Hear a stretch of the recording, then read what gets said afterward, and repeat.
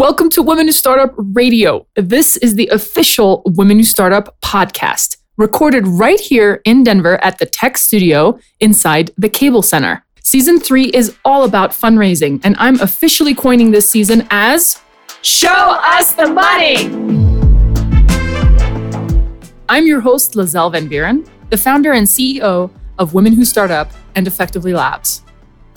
Today, we're talking with Cara Golden. She's the founder and CEO of Hint Water. It's a food and beverage product, San Francisco based. And, today she's going to dive into talking about her fundraising experience and the good, bad, and ugly of it all. And, how a rivalry of hers in the food and beverage industry, in the water industry, kind of belittled her a little bit without even ever meeting in person, and how she took that and put it in her backpack, if you will, and used it to fuel her to go and to build Hint.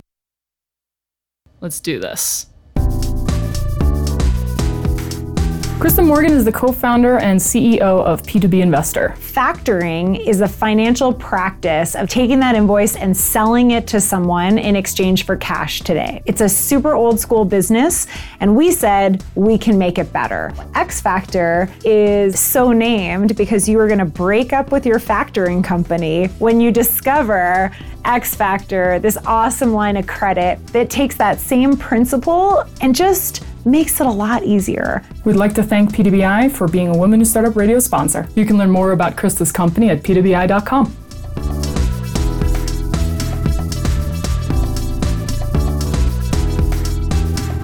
Cara, do me a huge favor for our audience. Please introduce yourself. Tell us your name, tell us your company, tell us a little bit about yourself, and then we'll dive into rapid fire. Perfect. Hi, I'm Cara Golden. I'm the founder and CEO of Hint. And we are currently morphing our company, I should say, from a pure beverage company into a lifestyle brand that is really about essentials geared towards helping consumers get the best healthy alternative products for them to live the healthiest lifestyle. I'm very excited to talk about Hint today, about your company, about healthy drinks, and what you're just saying, which sounds like a bit of a pivot or an evolution of your company. Before we do that, I'd love to do a quick rapid fire for you. This is a really fun way for our audience to get to know our guests. So if you would, tell us where you were born. Edina, Minnesota. Nice. As a kid, what did you want to be when you grew up? A lawyer. That's hilarious. We've had a lot of lawyers on so far that turned out entrepreneurs, so that's funny. As a kid, I asked you that. What's the first thing you do when you get up in the morning? Exercise. Brilliant. Best daily ritual that you live by? Kiss my kids. Aw. Song that gets you through pretty much any bad day? I got a feeling. What's your favorite brand right now? I would say it's still Nike. It's kind of incomparable, right? They're just kicking ass, taking names. Yep. Best book you've recently read or listened to? Best book. Oh, this is terrible because I'm terrible at remembering the names. Yeah, me too. Of books. I would say The Originals by Adam Grant. Very cool. Thank you for sharing. And the final rapid fire question is, what is your life motto? What is your mantra? What do you live by? Disrupt and look at how you can always be making things better. Fair enough. Very, very nice. Thank you for that, Cara. It's a really fun way for people to quickly get to know you. Let's dive into the interview session. You introduce yourself as the founder and CEO of Hint. Tell us how Hint started, but give me the highlight reel, because I kind of know, but our audience does not. So give us a highlight reel of how you started Hint, please. So I was in tech, started my career in media, morphed into tech. I was running a group within AOL doing e-commerce and shopping.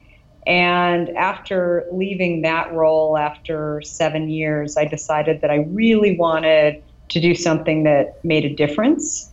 And I'd had a great career run, really helping people learn how to shop online, but then really started to look at how do I, do something that was going to disrupt and make the world a little bit better. And I kept thinking that was going to be something in the nonprofit world, and was open to that, frankly. But then as I started to look at some of the nonprofit jobs and roles and board positions that were out there, I really believed that I could actually make a change in my own life, sort of on a parallel path in health. And so I really started looking at how do I get myself healthier. I talk to people now today saying that I was quietly sick. I was overweight. I had, for the first time in my life, developed terrible adult acne. I had no energy.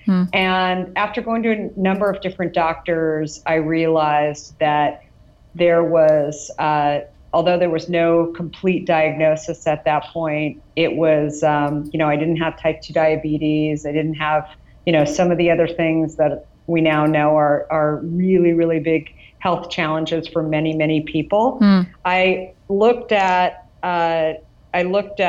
okay, there's all these problems that I have. How do I solve them? And no one is giving me an opportunity to actually solve them in any other way but to go and get, pharmaceutical medication in order to solve those issues. And so prior to potentially being on lifelong medication, I decided I'm really going to look at trying to understand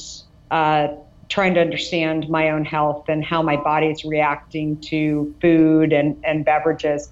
And Diet Coke was I talk about it now as my best friend, that I drank Diet Coke all day long. And I was, really had an addiction to it, frankly, that I got up in the morning and had a can and just kept popping that can open all day long. Sometimes, anywhere from 8 to 12 a day, I would be drinking a Diet Coke constantly. Wow.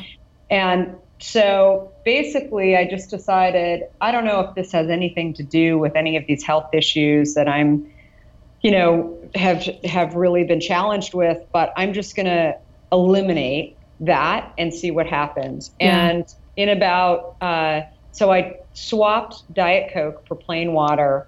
I was never a plain water drinker. And so I basically said, okay, this is going to be really hard, but I'm going to go with it for a few weeks.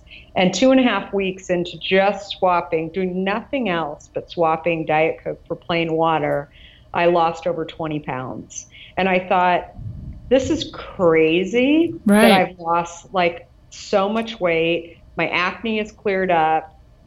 My energy is back. My clarity is back. Lots of things were happening just by making this one change.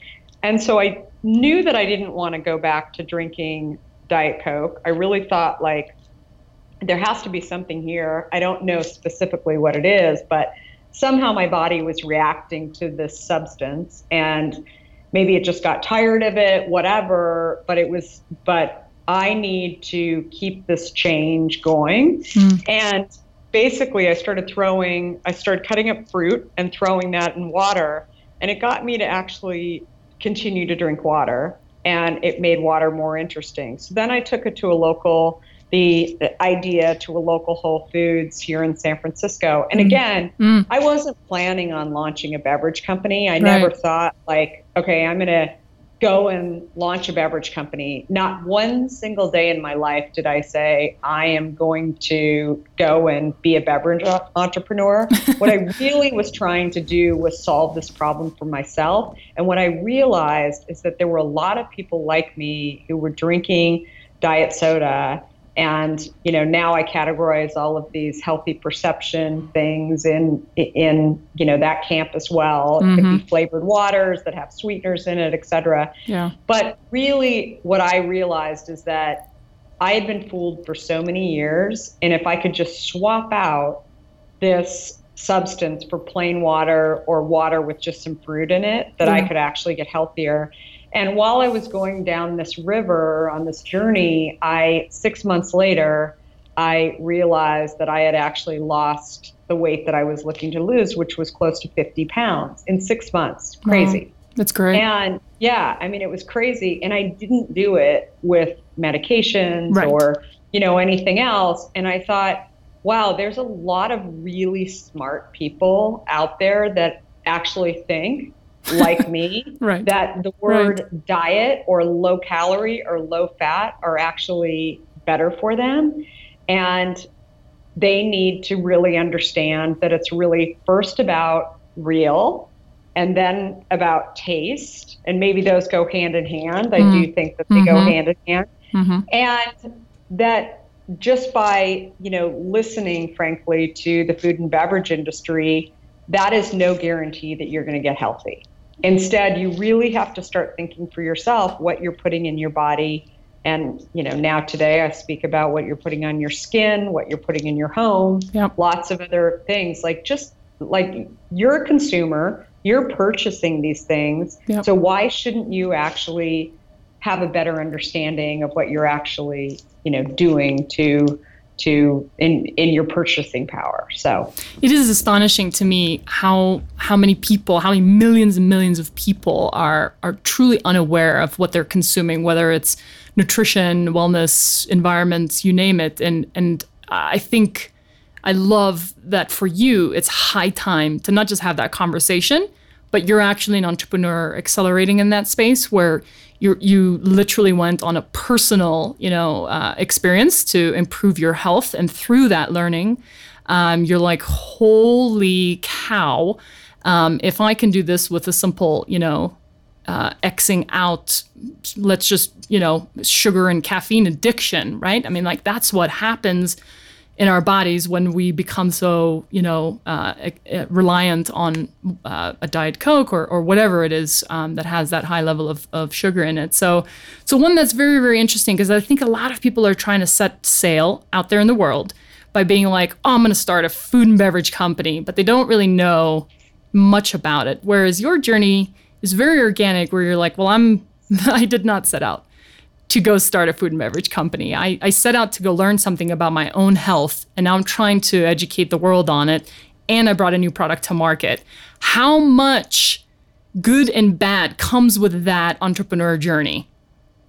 I think to your point, I really think it's about, no matter what you're doing as an entrepreneur, I think you really need to be able to show that you're actually solving a problem in today's day and age. And specifically when you're talking about raising money to actually fund that product, because it really is about, I think gone are the days when you can just go and develop a product and not sort of have a reason for it actually being there. I'm not even sure that there was ever a time for that, but let's just say that there was, that you could just go out and put anything in the market and raise money. Let's just say that, there was hypothetically, but today I think you really have to be able to show people that it's actually solving some kind of problem down the road. And I think that,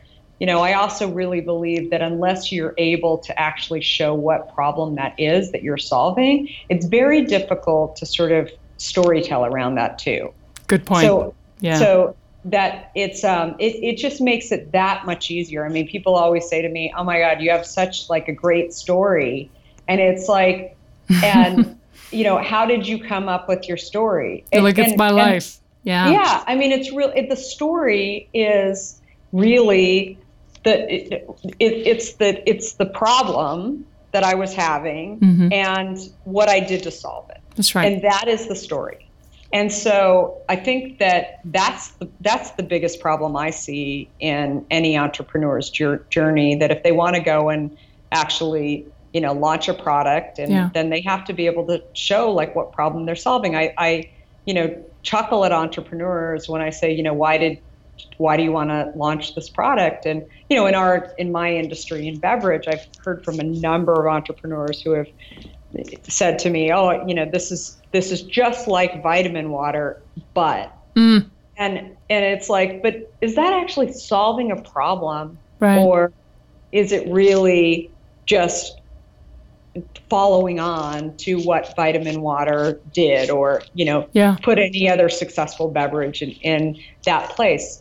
I think that is so much more difficult to actually sell to investors, because you're not actually showing that you're basically saying you're a copycat. And you're just adding something on to that particular product, but you're not actually explaining your why. Interesting. And why you're doing it. Yeah. One girl's opinion, but I think it makes it a lot easier. And again, plug in any other industry. Yeah, exactly. It applies across the board. So unless you're solving problems in today's day and age, in the entrepreneurial stratosphere, I don't think your life will be that easy. And having said that, the journey is still that tough, but it's we're really seeing an up ramp of, if you're inventing problems, good luck. Or if you're solving problems, that's really exciting. And then if you have an organic story about that, and that usually is the entrepreneur's journey, kind of simultaneously overlapping this problem that they're solving out in the world with a validated market. That's really interesting. That's interesting for people as those who consume this product, service, or solution. And that's really interesting to investors. Oh, this is how this solution is serving its market, and it's validated, and it's necessary, and it's applying to multiple things, people, profit, planet, blah, blah, blah.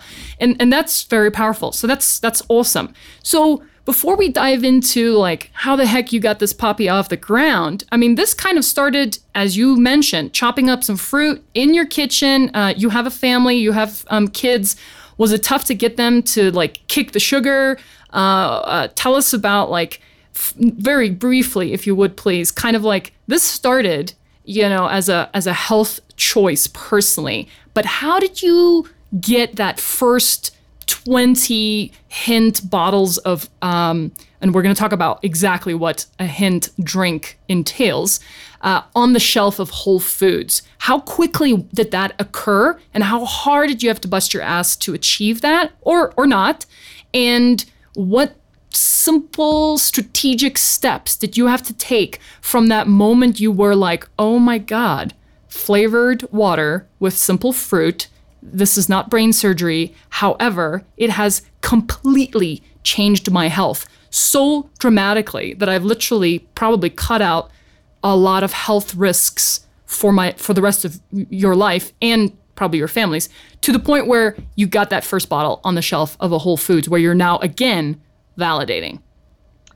Yeah, so the story really, first of all, my kids at that point were very, very young. I mean, under age 4 when I started this company. So it wasn't like I had to really convince them. I think I had a lot of control as a parent in the house to sort of guiding them as to what were the better alternatives. I always laugh at parents when they've said, oh, I could never get my kids off of, juice and sugar. And I'm like, how old are your kids? And if your kids are under the age of 5, it's a no-brainer. Of course you can, right? Yeah. Like, you just don't stock it in your house. There you go. And instead you stock, other things that are interesting to them, and make it interactive, right? So cut up the fruit, throw it in the water, make a whole thing out of it, whatever. Right. So I think that's, that aspect of it. But then as it relates to actually getting it on the shelf, so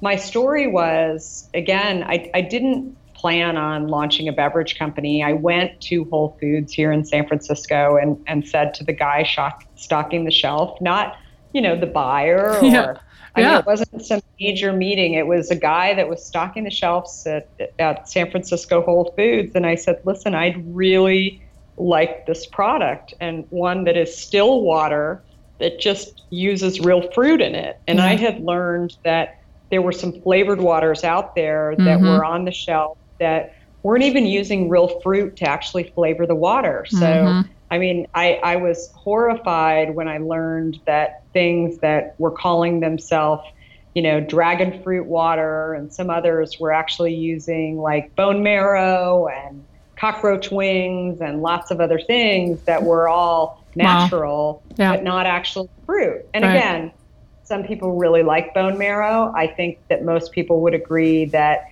if you're actually thinking that you're buying something that has fruit on it, like give me fruit, they give you fruit, right? And so I was relatively horrified. And again, I hadn't been in the food and beverage industry. I'd been in tech, and I was just really surprised by, what I was finding. So finally, when the guy at Whole Foods said, listen, we don't have that kind of product here. We have some similar ones in carbonated, but we don't have it here. And when I asked him like where else I could find this product, he named a couple of other stores, but I thought, wow, there's like this real void in the market, and maybe I should just, while I'm looking for this other job, which was, what I had thought was probably going to be a nonprofit of some sort, let me just like go and find this and find, or go and do this just as, just to entertain myself, to, launch this product that I thought could actually have some other people, really interested, as interested in me and in drinking it. And so it was more of a, weekend project, passion project, whatever, initially. And then I said to the guy, I should just go launch this product. And I don't think he believed that I would actually come back. And, the funniest part about the story was I came back 6 months later after he had, barely said at this point when I was looking for the product, he said, yeah, maybe you should go launch it. And I was like, if I launch this kind of product, will you actually stock it on the shelf? And he's like, okay, yeah, whatever. And so I took that as, hell yeah. Awesome. I'm like, and people ask me all the time, like, did you go back during those 6 months and ask him like, or give him any ETAs on when it was actually going to get to shelf? And I'm like, no, like I was terrified to say no. And so I just kept going with it. And then finally, I just, I should also mention that I was pregnant with my fourth child. And I didn't realize how far along I was. And so I decided that my timeline for actually launching this product was prior to my son Justin being born. Oh boy. And so the day that I was actually delivering a planned C-section at the hospital, we delivered the product. My husband was nice enough to actually come and help me carry cases, since I was limited as to how much weight I could actually carry at this point. And so we deliver him into Whole Foods, and the guy said, my husband was saying, are you sure this guy said that he was actually going to stock the shelf? Right. And I'm like, yeah, he told me. Like, and he we was had like, a deal. What did he really say? And I said, he said he'd like do it. And he said, okay. And so we get in there and we're putting it on the shelf, or we see the guy, and I said, hey, remember me? And he was like, you're really pregnant right now. And I was like, I know, isn't it crazy? I'm delivering this afternoon, so it would be super awesome if you would actually put this on the shelf. And because I'm like, I have to be at the local hospital at 2 p.m. So it'd be really great if I could like go in.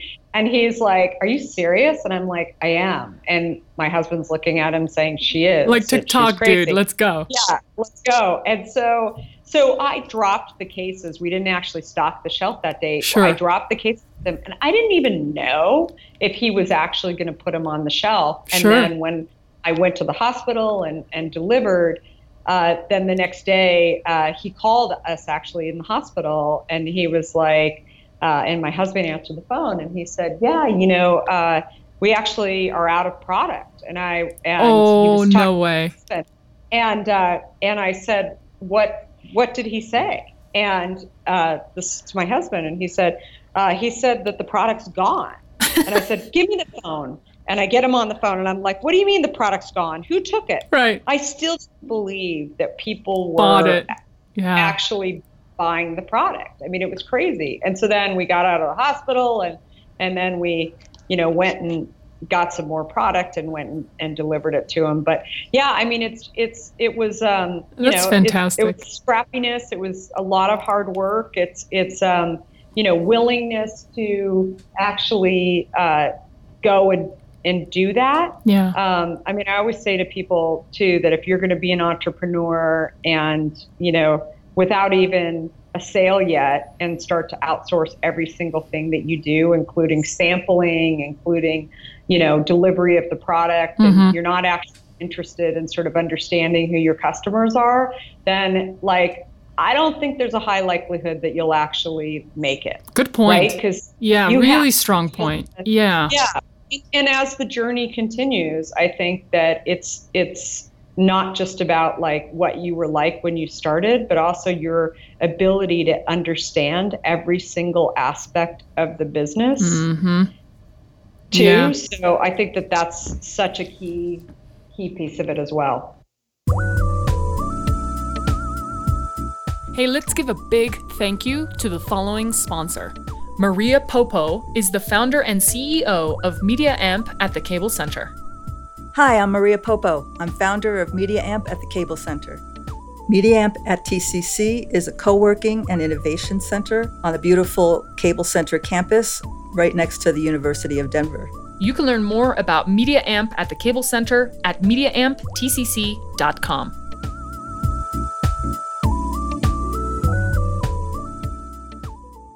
So that was awesome. So fantastic. And you're not the first, and I hope not the last entrepreneur that took the humble human connection of just asking someone in a local grocery store. I have a few friends here in Colorado, especially in the Boulder space. 2 of them successfully launched their food and beverage product exactly like you did, by simply asking a really kind person who happened to be either stocking the shelves or working.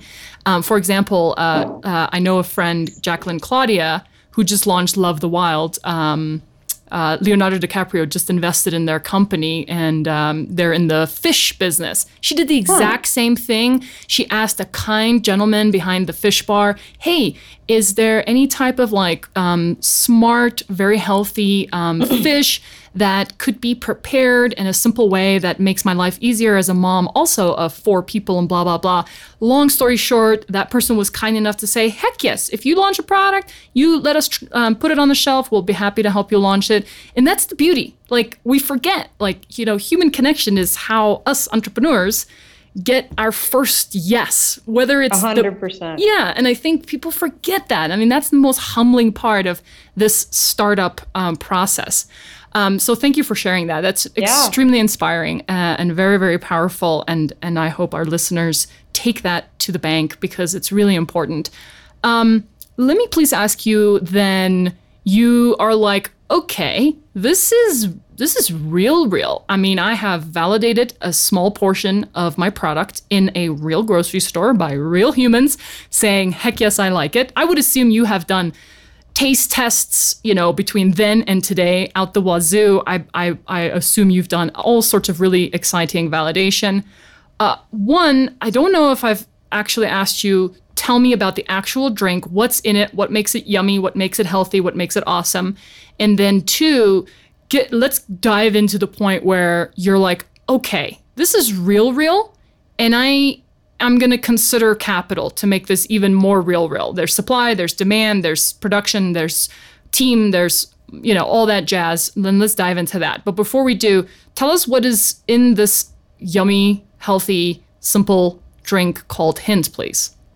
Yeah, so we use real skins and oils of fruit to actually flavor the water product. In the case of sunscreen, we use those same skins and oils to scent the product, and so it's vegetarian. It's gluten free.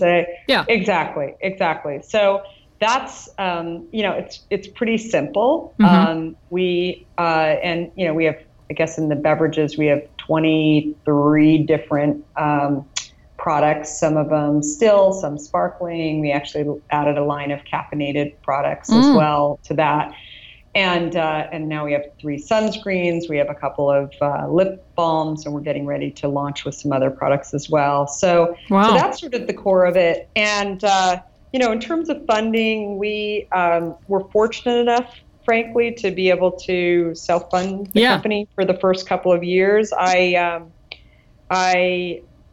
always tell entrepreneurs today that, if we did a little bit of self-funding on our own, and then, thankfully had great credit with American Express and great, bank relationships, but we didn't really use the bank relationships as much as Amex. I mean, Amex for us was something that, I probably got my first Amex card in college and didn't charge a whole lot on there, and, was just good about paying it, which I think is, I say to my family and my friends, that especially my kids today, I'm like, listen, like, credit is a big deal. Like to sort of maintain that and make sure that because you just never know how you'll use it and sort of what you'll, need to be using it for. So that was initially like the first couple of years. We sort of looked at it a little bit differently in terms of, like, we had a lot of friends who were coming to us saying, hey, do you want to, can we invest in what you're doing and whatever. And I still wanted to go over to their house for like dinner parties and not have to, right? Like deal with them, like sort of saying, hey, where's my money? And so I think that the biggest thing is, if you're going to take investment from friends and family, make sure that they're not going to miss it, right? Like, it's not something that, you're using a retirement account from Uncle Sam or Uncle Ted or whatever his name is to, like, take his last $25,000, and it's just not worth it. And friends too, like, look, I think that the biggest thing that I've learned in sort of the entrepreneurial journey is there's plenty of highs and lows, and sometimes when you're with friends, you'll it's like, it's really nice to be able to share the lows, right? Not just the highs, and sort of saying like, oh, it's been a really bad day. Here's kind of what happens. And if you have somebody who's like a friend or family that's an investor in the company, and you can't sort of be yourself, like, around them, it just like, the dynamic just really changes, I think. And I just think that that's like something to remember, like who you're getting the money from. So and I really believe, like, we knew we needed capital to actually grow the company, but also believed that if we weren't going to take money initially in terms of friends and family, then, like, we had 2 options: either take money from people that we didn't really know, who, maybe tied our hands in some ways to sort of like growing in a different way than we wanted to grow, or grow slower. And so we chose to grow slower. We actually sort of had this problem that, maybe not every product or service had, which was that the world had to catch up to sort of where I was at when I launched this company, which was that I really believed that not just sugar, but also other sweeteners were actually doing the wrong thing. I mean, when I launched this company now almost 12 years ago, I would tell people that I gave up Diet Coke and I got healthy. And they were like, wait, you had to have done something else. There's nothing wrong with Diet Coke. Today, if I walk down the street and I say to people, like, hey, I launched Hint, they're like, oh my God, just like you, I gave up Diet Coke and I got so much healthier. People know that diet soda is not so great for them. And so I think that's the change. Like, we knew that there was like a big public perception that we had to change. And the only way to change the public perception is really to, either do lots of billboards and branding that we just didn't have the money to do, or just go slower and let the other people do that for you. And, frankly, there's been like lots of other companies that have, associations that have done that for us, including the, sugar tax and lots of other ones that have really helped us kind of in an indirect way, but more and more in a direct way.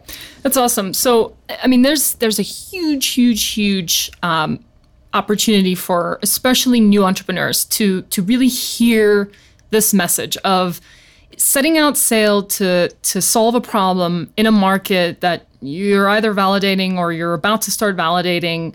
And the first notion is to raise venture capital is a very, very dangerous way of thinking. For one, it's not the only way to build a company. Two, it's almost encouraged by the investor community for entrepreneurs to really consider, hey, go build this product, go build this solution, go make this drink. Let's see what the market says. And you should be far more ingrained and focus on actually business development and, working on your product and, instead of, because fundraising is a full-time job. And a lot of people don't realize on top of building a company, if you're fundraising, you have two full-time jobs, and it's 100%. It's very intense for a lot of entrepreneurs. And so, what do you kind of have to? I know you give a lot of advice for entrepreneurs. I know you talk to a lot of female entrepreneurs and entrepreneurs in general, all of us, and I think there's a really exciting opportunity for entrepreneurs really to start learning that being an entrepreneur means that you're figuring out how to solve a problem that is in exchange for revenue and hopefully profit margin. And otherwise, you should consider being a nonprofit because it's just purely about impact. And we're also actually changing the world of impact investment and impact founders and all that jazz, which is amazing. But I think a lot of people are very, very confused about solving a problem and just diving knee deep into, I got to raise cash. I got to raise money. And we forget as entrepreneurs that we really should be solving a problem and making money by doing it, which is our sheer initial validation. Any thoughts on that for entrepreneurs? Yeah, I mean, I think that the key thing is like, look, in order to grow, I'm a big believer that it's important to raise money. And I think you always want to have enough money so that you can actually grow. And company properly. But I also believe that the further along you can get prior to actually raising money, the better off you're going to be. So it just, I look at Shark Tank, and Shark Tank has, I'm sure, helped lots and lots of people. I have no idea what the statistics are, but I'm sure they've helped lots and lots of people. And obviously those people all have like great connections, et cetera, and all really great. But, when I see entrepreneurs up there who are giving away half their company when they they have no idea sort of what they're going to have to do in order to sort of build a brand or, whatever, and overall just build the sales of the company, it just kills me. And I mean, the number of times too, where I'll run into an entrepreneur who will tell me that, they had to shut their company down, and I'll ask them like, what happened? Like, it was a great idea. It was a great product. And, and even though I don't know all the details of the product all the time, I mean, it sounded like a great idea. 9 out of 10 times it's because they had chosen the wrong investor. So like, if you're choosing investors, it's one thing to actually go out and raise money and get a particular investor involved in your company, but it's another thing to bring in an investor with a whole set of terms on a term sheet that say that, for example, that they have first right of refusal on raising the next set of rounds, so that they can actually say who you're going to raise money from or not. And if they decide that, for example, they don't approve, investor B to be involved in the company for whatever reason, because they don't like his hair color, or they don't like he's not in Silicon Valley, or whatever the reasoning is, that they have the right to do that. Mm-hmm. And that's the only investor that you can get involved in the company. Then there are a number of deals that I've seen out there where like they actually shut the company down. And it's just crazy. So I always encourage, entrepreneurs too, to also look at the term sheet and know sort of what your options are, but be careful to not be in such a bind where you're looking at a term sheet saying, oh my God, I'm going to get $1 million out of this investor, and I don't even care what the terms say, I'll deal with it later, because pretty quickly you're going to run through that money and you're going to be back in this position, and they can actually take the company like this. And it truly is Shark Tank at that point, where you like, and in a million years, entrepreneurs that I've talked to that this has happened to would not have suspected that. Yeah. I think, being educated, being informed, asking a lot of tough questions, no matter how uncomfortable, is really important for both sides of the table, right? For investors and entrepreneurs. I think it's really important for entrepreneurs to surround themselves with entrepreneurs who have been raising for a while, who are serial entrepreneurs, so that they can kind of try their best to prevent some of these pitfalls, so that they are not kind of stooped if they have to raise again and they gave away the farm for just a few dollars. Yeah, I think that's really hypercritical. Okay, Kara, let me ask you the 5 most important things. I mean, 5, that's an arbitrary number. It's just a number. Like, there is a set of really important things that you may want to share with entrepreneurs listening about raising money. You kind of hinted at a few here. Know your terms, know your term sheet. Kind of know what it means to to engage with investors. I think this is probably one of the greatest things coming out of this latter bit of the conversation. Don't go in blind. Surround yourself with others who have done it. But from your fundraising experience, I've watched a few awesome videos where you talk to women who are starting great companies and they're figuring stuff out. We still have a very, very, very big gap in the investment community. And I talk about that investment gap on both parts. We have a huge issue with women just not being investors at we're just getting there, right? We're just kind of starting our engines, I think, on in that regard. But I think it really is trickling into the sheer fact why female entrepreneurs are still only at 6%. About 7% of all venture capital. What can you say to encourage, female entrepreneurs who are coming up behind you, learning from, entrepreneurs like you, listening to this show, and who are trying to pay attention to not falling into the pitfalls, and are female entrepreneurs, and they may be people of color, they may be LGBTQ community. How can we continue to inspire and encourage these entrepreneurs to not give up, to keep climbing, and other things that from your experience you try to make sure we put in our toolbox? Yeah. So let me just make sure I understand. So am I speaking now to the entrepreneur or to the female investor? You can speak to both. Both. I encourage you to just speak to both. Yeah. So, I would say for female entrepreneurs, the biggest thing that I've seen that, and this is female entrepreneurs as well as male entrepreneurs as well, but I really hear a lot from female entrepreneurs that this is an issue, that it's like they'll go out and raise money because so-and-so can introduce them to so-and-so, right? And then I think the most valuable thing that an entrepreneur today has is their time, right? And so I've never found that getting the meeting is the issue.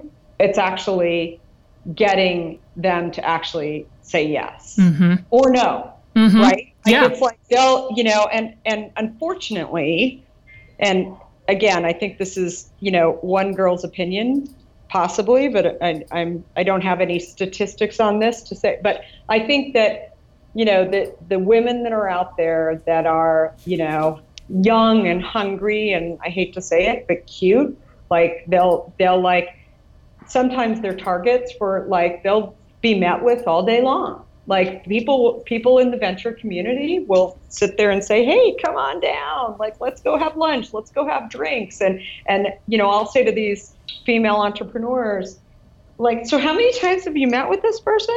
And they're like, oh, like 9, I'm like, at what point where are you guys in this process? Oh, we're still talking. And I'm like, so do you have time to have like 9 more meetings? Because it looks like it's heading there. So I think it's really trying to really understand, like, who are these people that you're speaking to, and do they invest in your category? Right. Do they invest in your size of business? Do they invest in your stage of business? Right. And so that's a really, really key piece that is somewhat shocking to many entrepreneurs. When I tell them that, they're like, God, I never even thought about that. And they were like, I was so excited about getting the meeting with XYZ investor who also invested in, Uber and Facebook and Google. Right. And I'm like, okay, but the odds of them investing in a beauty company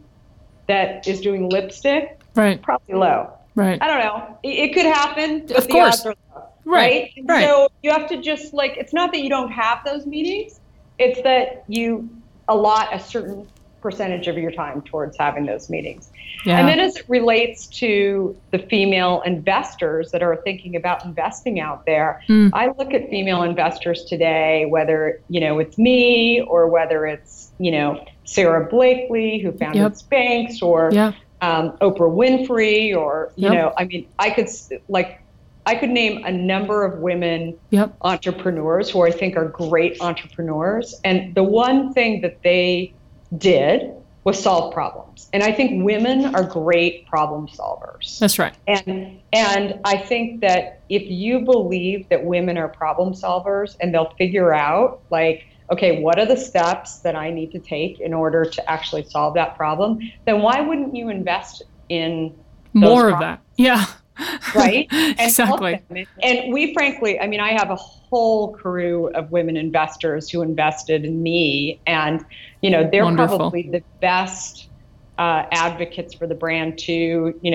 They carry a hint bottle in their purse wherever they go. They're constantly telling the story about me and the Hint brand, and so I think we have plenty of great male investors too, but I feel like the female investors, like, really, like, they love storytelling. They love problem solving. They're, they're used to multitasking. They and they understand, in my category, health, right? And they understand how important it is. And so I think it's very, very important for female investors to invest.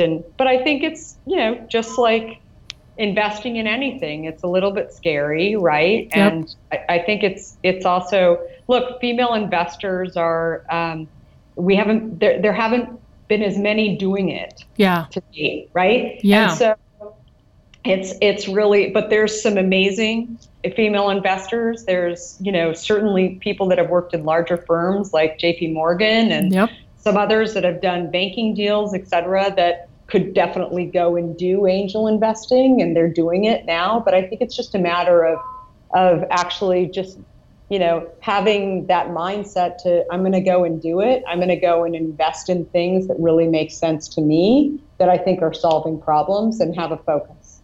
Yeah, that's great. That's great. I appreciate that very, very much. I think you hit on a lot of really important facets there of,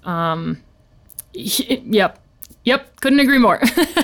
Honestly, I think I hear this conversation by not enough female entrepreneurs themselves and female investors themselves. I think it's just a matter of time, and we need to kind of continue to curate the conversation on both sides of the spectrum to encourage more female investors, and to just keep encouraging those female entrepreneurs to make sure that they get educated about the right phase, the right market, the right industry, etc. And so thank you for that. I'm going to wrap up with one final question. And that is around Women Who Startup's kind of slogan and motto. Our platform really tries to constantly remind entrepreneurs about the journey, and we're constantly hammering the motto and philosophy of keep climbing. Even though I'm a huge advocate for saying, hey, any time is a good time to stop, rest, break, or get off the mountain, especially if it's the wrong mountain, it's not serving you.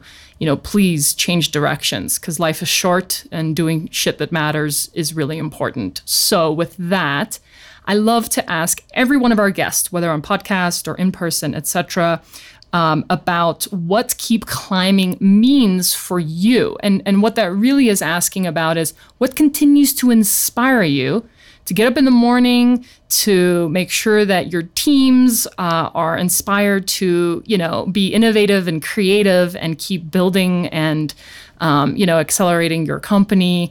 What keeps inspiring you? So what does keep climbing kind of mean for you? That's how I would really love for us to wrap up today. Yeah, I think for me, it's basically believing that there's no ceiling to anything. And I think that, we can constantly better ourselves, our product, our company, our, relationship with the customer. And so for me, that's what that climb is all about. That it's really, how do you actually continue to build on that in order to make everything around you better? And I think it's really, it's life as well. And it's really, I'm a big believer that you do what you can do and get upset about things that you can control. But I'm also a big believer that you have to just keep searching for new ways to do things too, and new ways to just make things better and reach for, crazy high goals and expectations and see how close you can come to achieving those. Well, thank you. Thank you very much for that. I want to give a huge, huge, huge thank you to you, Kara. Thank you for your time. Thank you for investing in, the Women Who Startup radio audience and listeners. There's like tens of thousands of them. And thank you for keeping inspiring, female entrepreneurs to keep kicking ass and taking names. Thanks, Kara. Take good care and keep kicking ass. Okay, thank you. Bye-bye.